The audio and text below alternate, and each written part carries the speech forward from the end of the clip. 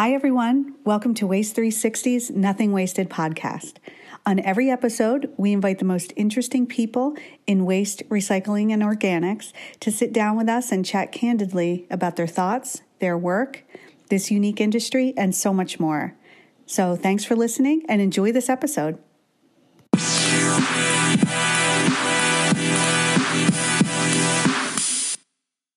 Hi, everyone. This is Liz Bothwell from Waste 360, and I'm here with Riek Namias, founder and CEO of Food Forward.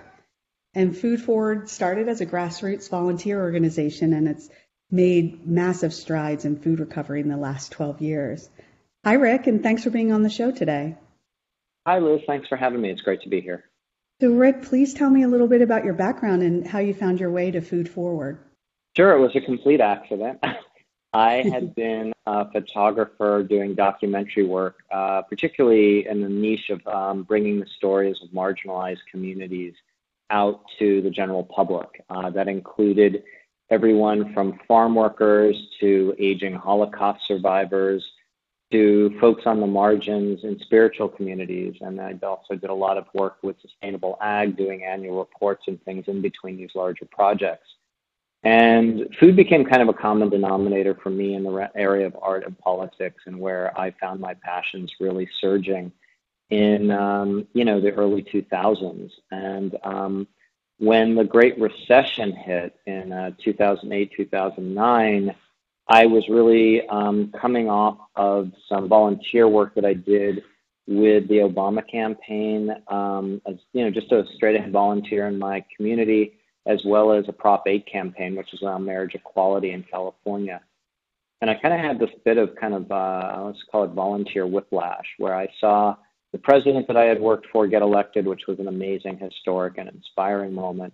And then I turned around and saw my own marriage nullified by, some pretty nasty politics and some misinformation. And I felt really kind of stunned, and I felt the need to do something very, very local and something healing, and kind of turn the other cheek in a way that could bring some good. And at the same time, living in the San Fernando Valley in Los Angeles, which is really an entire, collection of subdivisions that used to be commercial orchards, I was surrounded by these aging walnut and citrus trees that would drop their fruit and nuts every year, and for the most part have nobody to collect it. And so it became kind of actually an eyesore.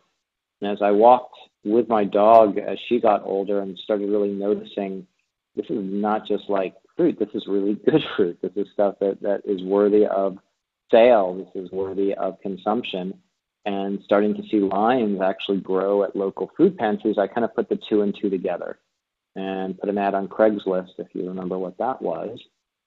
Got some volunteers and tried out the idea of collecting backyard fruit and dropping it at a food pantry. I did it once with a person who I hadn't known just a few hours earlier. We, did about 85 pounds of tangerines, which for us was like, whoa, that was amazing. And we're like, we'll meet back here again next weekend and do it again and do it again. And in those 3 weeks between the tangerines and the oranges, it was about 800 pounds of fresh fruit, which would not have made its way anywhere but to the trash. So there was this mitigation of waste, as well as feeding local folks who are food insecure, really quality produce that is very hard to come by for most food pantries or food banks. And from there, the idea really just spiraled. We kind of found this tribe of volunteers that were incredibly passionate, that we had a lot of fun with, and we kind of formed the second family. And within a few months, we're like, this idea is bigger than we are. We need to put a name on it. We need to get a website and get going. And then they're like, well, we need a leader. And everyone kind of pointed at me, and I was ready after about 10 years or so of doing the photography work to take a break.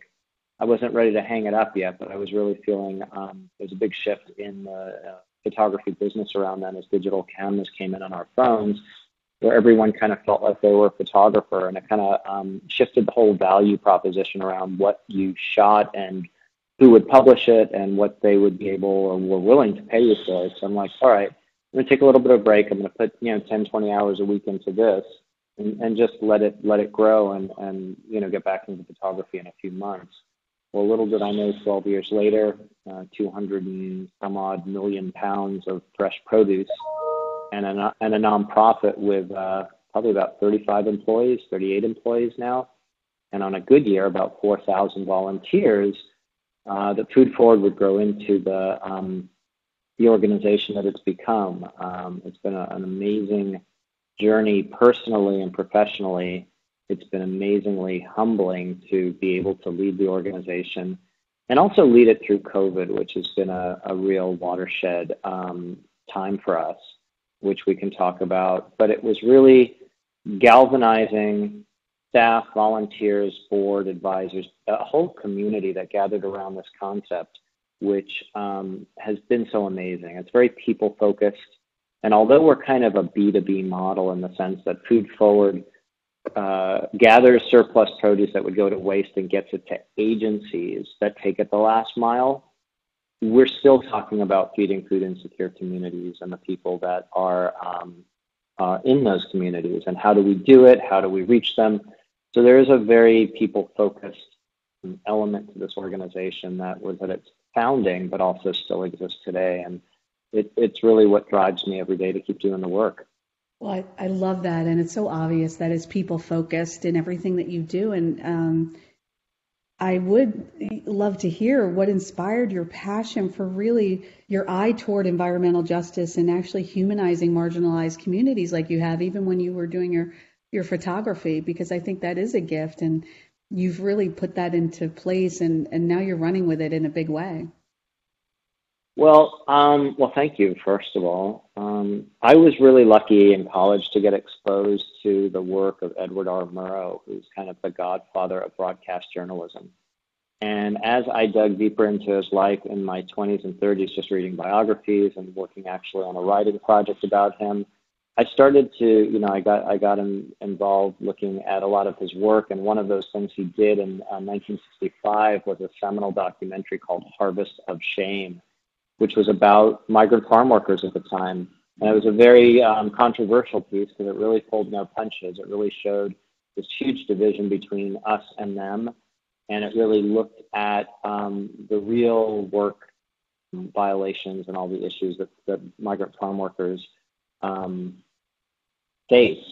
And I was very interested in wondering, where were those people today? In 2000, 2002, 2003, who is harvesting our food and what are they facing in the way of those challenges? And I decided to take a camera and a whole bunch of film and get out in the fields and visited about 50 farms and had a bunch of amazingly generous guides along the way, whether they were translators or community organizers or folks that were in the food farm worker community kind of make introductions for me and help build trust. And what I did is created something called the Migrant Project. It's a book still actually available on Amazon, and it's a traveling exhibition which has been to about 30 different museums across the country that really tries to show the human cost of feeding America through the eyes and the stories of migrant farm workers in California. And California is, some people may or may not know, is responsible for providing upwards at times more than 50% of the produce that our entire continent consumes. So a lot happens in the state. A lot of stuff that we wish was better happens in the state. But I felt that there was a way to look in the eyes of these people who work tirelessly for incredibly low wages and have a lot of struggles that many of us never even know of, let alone face ourselves. Maybe people would, appreciate the food more that they get, and that they would appreciate the people, more importantly, who are out in the fields doing this incredibly important and at times very dangerous work.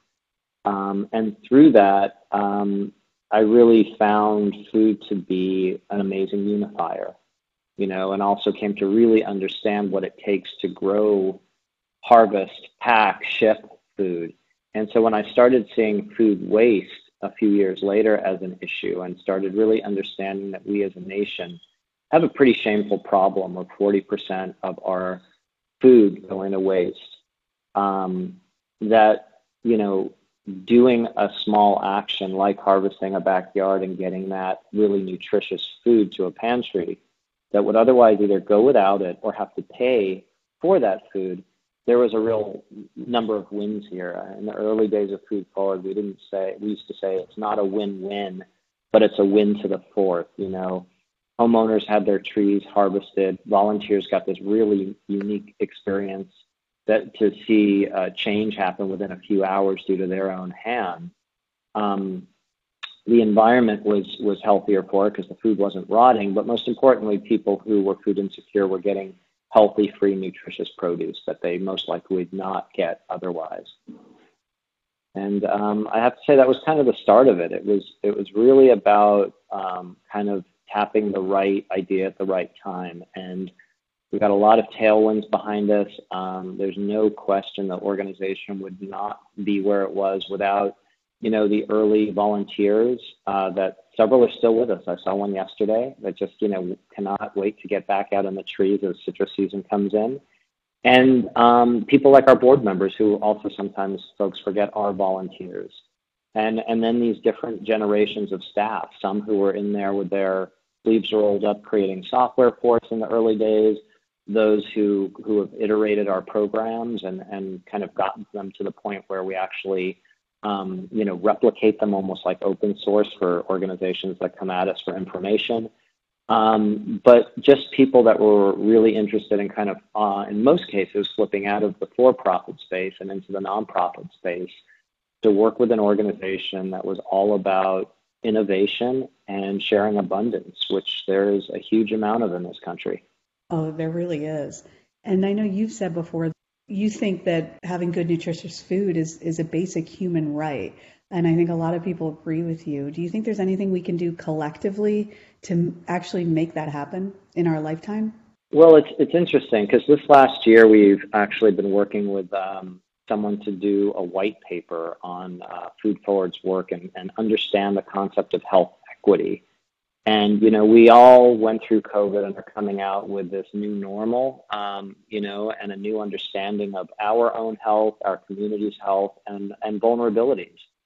And one of the things that those of us at Food Forward really were struck by was the health disparity. We knew about it before, but it became even more apparent and more galling, I'll say, when you understand that there are Native American reservations without access to fresh water, that there are farm worker communities, these people who are toiling 6-7 days a week to get us our food, who cannot afford the produce that they themselves are putting their hands on for us.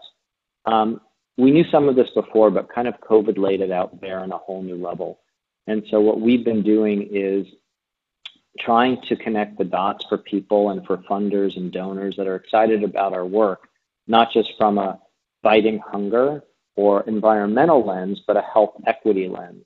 And so that they can understand that by us providing a total plant-based diet, we do nothing but fresh produce to these communities completely free of charge, that we're helping move the needle for them around issues of obesity, heart disease, diabetes, hypertension, because they are now getting a regular, fresh diet that they might have, instead of, gone to Jack in the Box for a 99-cent meal for in the past. And so I think getting people to understand that this work that we're doing, particularly, rather than just being a regular food bank that might give you 20-25% of your diet in produce, we're all produce. And our footprint now is regional. It's no longer just LA County, and Ventura, but we're in 8 counties of California. We moved to the 7 states that are adjacent to us. And we've gotten some funding to do additional work in rural and isolated communities. And so we've been piloting getting more and more produce out to regions of, very, very isolated areas such as the Coachella Valley, the Central Valley of California, and even native lands in Arizona and Mexico, and as far away as Oklahoma. That's amazing. And I want to switch gears. I want to switch gears a little bit because you've been lauded for your business model. Can you talk about that a little bit and why it's so successful? Yeah, I mean, it's really interesting, Liz. When we started this, a lot of people really pushed us to create an earned income model where there was money earned from what we do to fuel the organization. And I understood the logic in that for certain organizations, but what we get for free. That's kind of like a starting point. I'm sitting here in a warehouse right now looking at 7-8 foot pallets, hundreds of them, that have been donated by small donors, farmers, major corporations, but they have donated this really wonderful produce to us free of charge. And my feeling is if we can raise the money to pay my salary, our drivers, our warehouse folks, our programmers, and so on and so forth, we should be giving it for free. And I think there's a really strong anchor in Food Forward's value around sharing and gifting and not making a dime off this, but making it something that is a model where we can very proudly say, we're passing this along, thus the name Food Forward. You know, yes, there are times where we have to tweak the model and there's different relationships, but I'd say, you know, for the vast majority of what we do, we get it for free and we give it for free. It doesn't mean we can drive, you know, all the produce all over the state without any cost. There are times where we have to do, you know, cost sharing with our partners. But the bottom line is they're paying for transportation or they're paying for overhead. They're not paying for the food itself. And I feel like in this day and age, especially coming out of the crazy years we've just come through, even reaching back beyond COVID, that we as a civilization need to open our minds a little more. Well, what do we do for our neighbors and our communities that we may not know the names of, we may not know the faces of, but we're all in this together. And whether you're looking at things around climate change or you're looking around something a basic need as food and water, we grow so much more than we need to sustain our population. It's a distribution issue. It's not a supply issue. So Food Forward has always come in as a logistics model of philanthropy in a sense. And as long as we can pay our bills as a nonprofit, you know, this coming year, we got a big lift. We're going to be, you know, our what do you call it? Our budget will be moving up into the $5.5 million range, which is no small amount of money to raise. But as long as we have donors, foundations, corporations that understand the wins that Food Forward brings and gets behind us either with sponsorships or grants or anonymous donations or any number of partnerships, we can keep doing this. We moved during COVID from a 25 million pound organization to what will be close to 65 million pounds at the end of this year, which is extraordinary to me. That's like 2.5 times growth. And we did it oddly through the social imperative of watching all of our food chains buckle and a number of growers looking for an outlet for their product. You know, whether you're a small farmer or you're a massive corporation, you know, growing hundreds or thousands of acres, nobody wants to see their food go to waste. No one wants to plow it under. And so we offer a really strong value proposition and give people a really professionalized opportunity to make those connections and feel a sense of being part of the solution. And that's one of the things I'm really feel blessed with. You know, I've been the founder or CEO from the beginning, but the simple equation of what Food Forward does was a gift. You know, it just kind of fell from a tree and hit me on the head, so to speak. So I can't take credit for that. And it's been a team that's really built and grown this entire enterprise. But it wouldn't be going anywhere without the donors who are, you know, sending us these amazing bags of apples, these bananas, this kale, some of the exotic stuff we move. It's an ecosystem, and quite honestly, above that, it's really a mindset of generosity. And I think a time when many of us are very encouraged to look at the me in the equation, this is really about the us in the equation.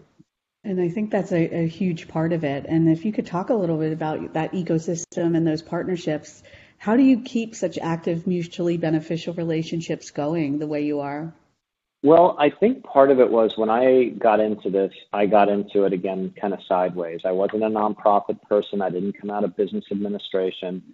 And I said to myself, if I'm going to do this even part-time, I want to be part of a family that I would be proud of being with and working for. And that meant it had to be professional. It meant it had to be accountable. So every time we created a program, it wasn't let's just, find the cheapest way to do it and the crappiest boxes. Let's actually do something and build ourselves like a for-profit organization. For example, early on, we forged a relationship with a major paper company that had fruit trees on their campus. And in trade for harvesting those trees every year and donating that fruit, they have been extraordinarily generous in creating kind of a branded box, which I'll make sure we get you a photo of. Those boxes have become like our Andy Warhol, Campbell soup can. They become our calling card, whether we're at a farmer's market glean with volunteers or we're out at someone's home. Those boxes are where the fruit goes in, and it's helped kind of build a brand. And I did come to the organization with a understanding of communications and aesthetic and visuals and branding, and it was definitely not formal training, but from my photography work, I understood the value of it. And so as we built out the kind of the logistics model, there was always a skin to this that hopefully made it fun, colorful, a little bit irreverent, and hopefully never took itself too seriously. And that when we were coming at this, we were coming at it from not a glass is half empty or a glass is half full, but a glass is overflowing. Because living in this state, living in California, Los Angeles in particular, where there are an estimated over 1 million fruit trees just on residences alone, the abundance available for us to feed our neighbors healthy food was just ridiculous. It's like, how can you not do it? And what's been really exciting is even, we get an intern 12 years after we started, we get a board member, this past summer. When they get into this and they get their hands on the fruit themselves, it's an entirely different experience than the academic of working for a nonprofit. There is a tangibility to Food Forward's work and a simplicity, again, that if we stay out of our own ways and we don't get too caught up in the logistics or the technology, you are moving abundance to a place of need, a very, very simple act. And it's an act that's biblical and it resonates for people, whether you're of faith or not. But, you go back to the Bible and the idea of gleaning is something that was in the book of Ruth. And so it resonates for folks of all faiths. And I think it hits a spot where people feel, again, that in a few hours of work, whether they're a board member, a staff member, or a volunteer, that they can actually see the change they themselves are making, which is a rare gift in work. Often it takes months or years if you do get to see the change that you're working towards in nonprofit. Oh, for sure. You hit the nail on the head there, and you had such an eloquent yet simple way of stating it, and that's probably part of your success as well. Well, thank you. I think part of it is really getting out of the way of a really simple idea. And I think we have board members, thankfully, who've been with us from the beginning. And we sometimes have to look at each other when we're looking at a $5 million budget, and we're like, how is this is getting too complex here. How do we bring it back to the basics? How do we make sure that we're not getting off track with something? Something in nonprofit that's really endemic and challenging is something called mission drift. And, we've had a number of people, this happened during the pandemic, and we did pivot a little bit, want us to do things that went beyond fruits and vegetables. And because it was an emergency, it was a national crisis, we had the machinery, we had the logistics channels, and we felt an imperative to help at that point. But as soon as we saw things start to settle down a little bit, we stepped away from any dairy, we stepped away from any proteins. There's plenty of organizations that do that and do it well and actually do it better than we do.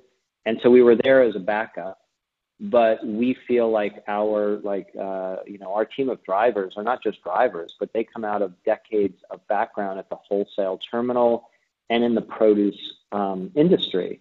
And so we hire them knowing they're going to bring an ambassadorship, a sense of safety, but also a deep knowledge of 15 types of peppers that many of us would never know what to do with, and how to find out if they're fresh enough and how long they're going to last. And so there's simplicity to what we do, but there's also a complexity and sophistication. Mm-hmm. And I think part of the secret sauce is knowing when to hit the gas on one and when to hit the brakes on the other. The other pieces that I'd say in our business model that's rather unique, it's not exclusive to us, but I think it's unique in our region, is this high impact volume that we move. I mean, we moved 3 times as much produce last year than the closest local food bank in an urban area. It was a massive amount. So there was high impact there for reaching millions of people. But at the same time, the other part of the secret sauce is the high civic engagement. On a good year, when we're not locked down, we will have 4,000 to 5,000 unique volunteers come through the organization. And I'm really happy to say that volunteer engine is starting to rev up again. We're finally finding safe ways, reliable ways to engage the volunteers that are coming to us. We do corporate events as well, which earn us some money. But mostly we deal with a semi-retired individual or a mom and a daughter who want to get out on a Sunday and do something together that feels good and benefits other people. And so those thousands of volunteers have a deep experience for 2 or 3 hours, and that paired with the high impact of the wholesale program is a really wonderful kind of bifurcation. If we were just one or just the other, we would not be food forward. Oh, I bet. That makes absolute sense. And then I wanted to talk about policy a little bit. I see that you're on the LA Food Policy Council. What kind Sure. of work are you doing there? Well, I'm on the leadership circle, so it's like 1 degree away from from the board itself. And so we often advise the council on, whether they should have a fiscal sponsor or be a nonprofit, certain initiatives or grants that they're looking at going after. But the Food Policy Council was the first one in the United States, to my knowledge, and it became a model for food policies that have replicated all over the country. Paula Daniels was the founder, and she still remains involved. And it's a really congenial group of people at a leadership level coming from all sectors: rural, urban,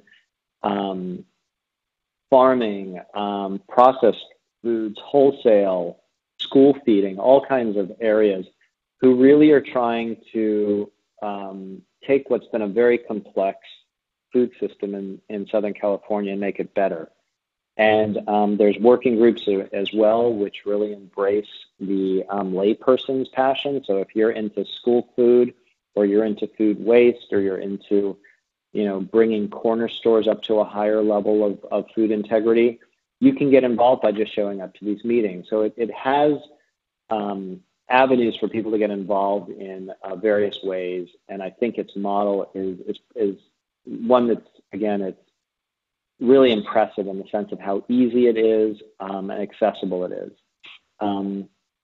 Current initiatives that, I'd say that are still front and center for them are these corner store conversions, so that people kind of get out of going to just chain markets and patronize smaller businesses and are able to walk away with healthier foods that are either made on premises or made locally. And they keep kind of getting grants for these conversions where they'll do a cosmetic makeover, but they'll also change the layout of the store in collaboration, of course, with the owners to make them more attractive and make them more ergonomic to shoppers and highlight fresher, healthier foods along the way and stuff that is from the LA food shed. So it's coming from within 100, 200 miles rather, than a package of Oreos, which, no one's telling them to leave that stuff behind, but it's not the first thing you see when you walk in the door. Oh, that's great. And then, Rick, speaking of policy, have the latest laws in California around food waste benefited Food Forward? Yeah, I would have to say those were the things that started to move the needle for us in a big way. And we've been fortunate enough to receive a few grants from Cal Recycle. And as those laws come into place, we notice more donors coming to the table. We notice more funders making the connection with greenhouse gases and food waste and wanting to get behind that from a financial perspective. But these laws are really the carrot and the stick. When those happen and there's fines that hit these corporations in the pocketbook, those are really the things that make them listen more than anything else. to be really honest. It's not a plea from the governor. It's not this wanting to do good type of, corporate social responsibility things, which can often wither when budgets or profits start to fall. But the bottom line is, if they're going to be charged for organic waste in a way that is way more than they had just a few weeks or a few months earlier, they're going to wake up and find a way to mitigate that waste and hopefully in the process understand the value proposition that Food Forward brings to the table. You know, when you look at us from an economic engine perspective as a nonprofit, it's a pretty great proposition. For this last year, 2020, our budget was $3.5 million more or less, and in that we leveraged over $100 million in social impact.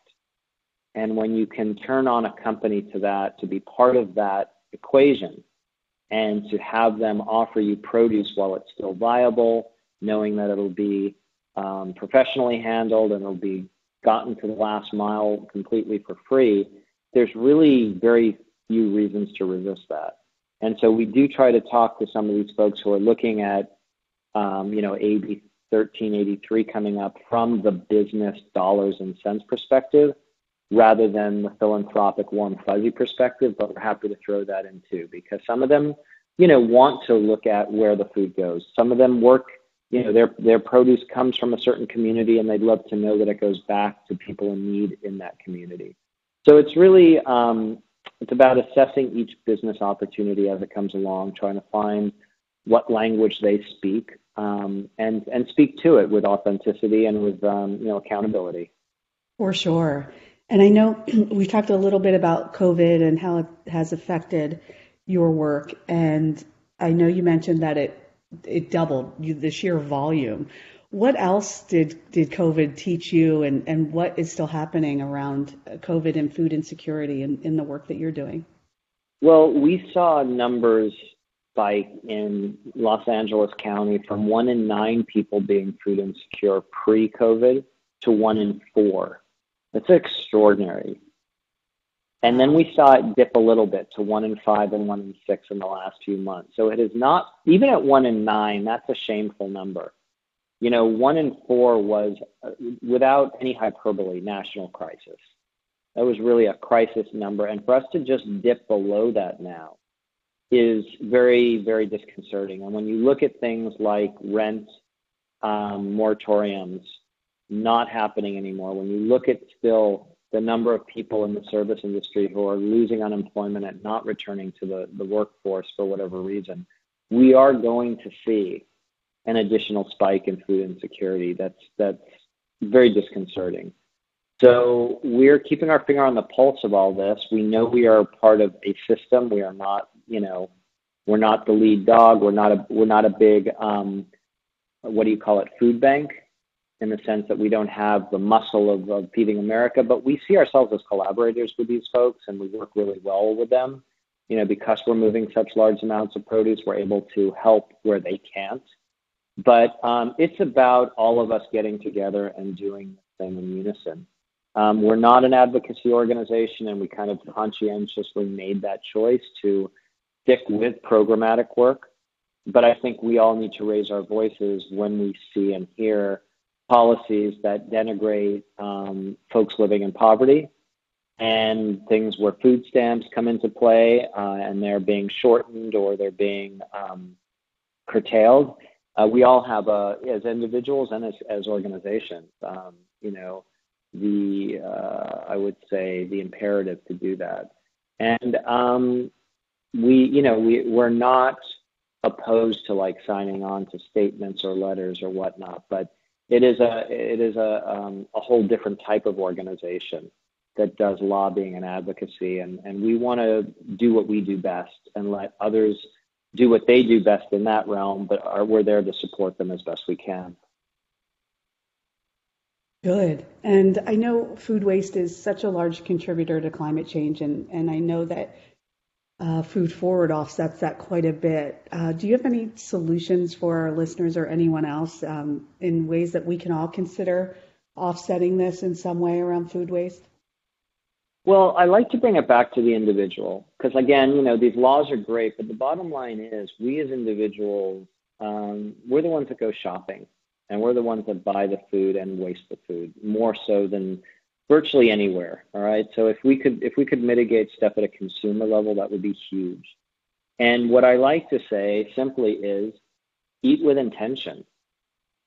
That no, make that choice consciously. That yeah, I'm going to buy less of this even though it's on sale. Why? Because it's all I can use. It's all my family can use. Or I'm going to buy it and I'm going to freeze half of it so I can access it later. The idea of just going into a big box store and buying some massive flat of peaches because it's there, and then seeing half of them rot on the counter, it's just where does it get you? It doesn't get anyone anywhere because it's much worse to be wasting it than to be saving the money. And so I really feel whether it's around people eating less protein, less animal protein, and being more plant-based, whether it's about food waste in general, is just, asking yourself, checking in with yourself is like, when am I going to eat this? How am I going to eat this? Am I filling up the refrigerator and then going on a week-long vacation? It's a very satisfying thing to fill up a market basket or fill up your bags at the farmer's market. But I think it's also really important to understand what part of food waste do you personally play into and what changes can you make? Can you start composting? Can you, again, start buying organics instead of conventional? There's a whole bunch of ways that we as individuals can really cumulatively add to the differences and the positive growth of solutions. And I think we just have to take the responsibility to do so and not pass it on to some government law or, someone else to handle. It's up to us. I think that's great. And personal responsibility is such a big part of this. I think that's great that you mentioned that. So Rick, what's next for you in Food Forward? Any expansion plans beyond California at this point? Not at the moment. Right now, because of where we sit, which is more the bullseye, where more produce flows through than any spot on the continent. It's really, we need to grow deeper roots here, build more relationships. We expanded our warehouse by double last year and created this thing called the Sprout on the backside of the warehouse. That is specifically aimed at bringing mixed loads of produce to smaller and mid-sized agencies that can't come in the front side with big trucks. And that is being dialed in. That was a COVID creation. And we decided to keep it, make it permanent. So we're working on getting all of the, the pieces on that. But the big one is we scaled last year like never expected and never before, and hopefully never again.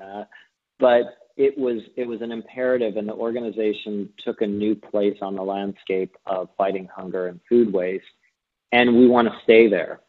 For us to stay there, we have to do a few things. We have to continue with our fundraising, but internally, we need to grow into that skin that we've now laid out for ourselves.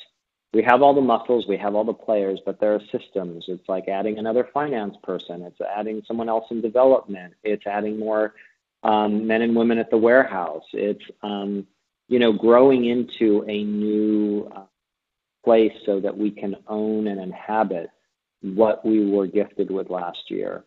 And so that is kind of what's on the docket for 2022.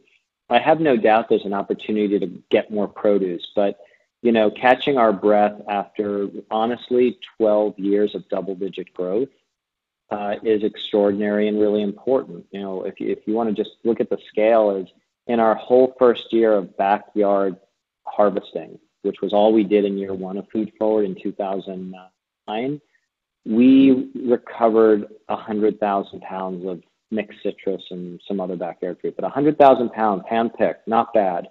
Today, on a slow day, we do 250,000 pounds. Wow. So if you look at that scaling, there's a whole lot of systems. There's things from HR, there's DEI work, there's all kinds of stuff that we need to kind of bring up to the level of our productivity. and again, grow into that place so that we can be here in 5, 8, 12 years. And it's exciting because we have an amazing team. We've got such talent from whether it's produce or it's business school or it's students coming out of university programs on food and the environment. I always feel very, very proud to say, in my opinion, we have kind of the Ivy League of nonprofit here at Food Forward. And there's actually some positions open for anyone that's listening and lives in Southern California and is passionate about this work. We've got some positions actually from a leadership level all the way to, interns and entry level work. And, also if folks are interested in donating to us or partnering with us from a financial level, go to foodforward.org and you can read up more and reach out to us through the website. I'm happy to, entertain those conversations too, because we really do believe that our funders and our corporate partners are vital in our continuation of the important work we do. Oh, they are vital, and I'm glad you shared that. Because I'm sure people will want to get in touch. And I'm just so happy that you've shared your amazing story of growth and scaling and how you found a silver lining in the pandemic to help so many more people. So congrats on the work that you're doing and continue to do. Thank you for that. Well, thank you, Liz. I appreciate the opportunity to speak with you and for the podcast you do and how you kind of bring all these different angles to, the idea of waste, where there really is so much to be discovered in what is otherwise discarded. Absolutely, right? There's value there. And as long as we see it and we find places for it, it will be a resource and not just waste, like you said. Great. Well, thank you so much. I'll talk to you soon. Okay, have a great day.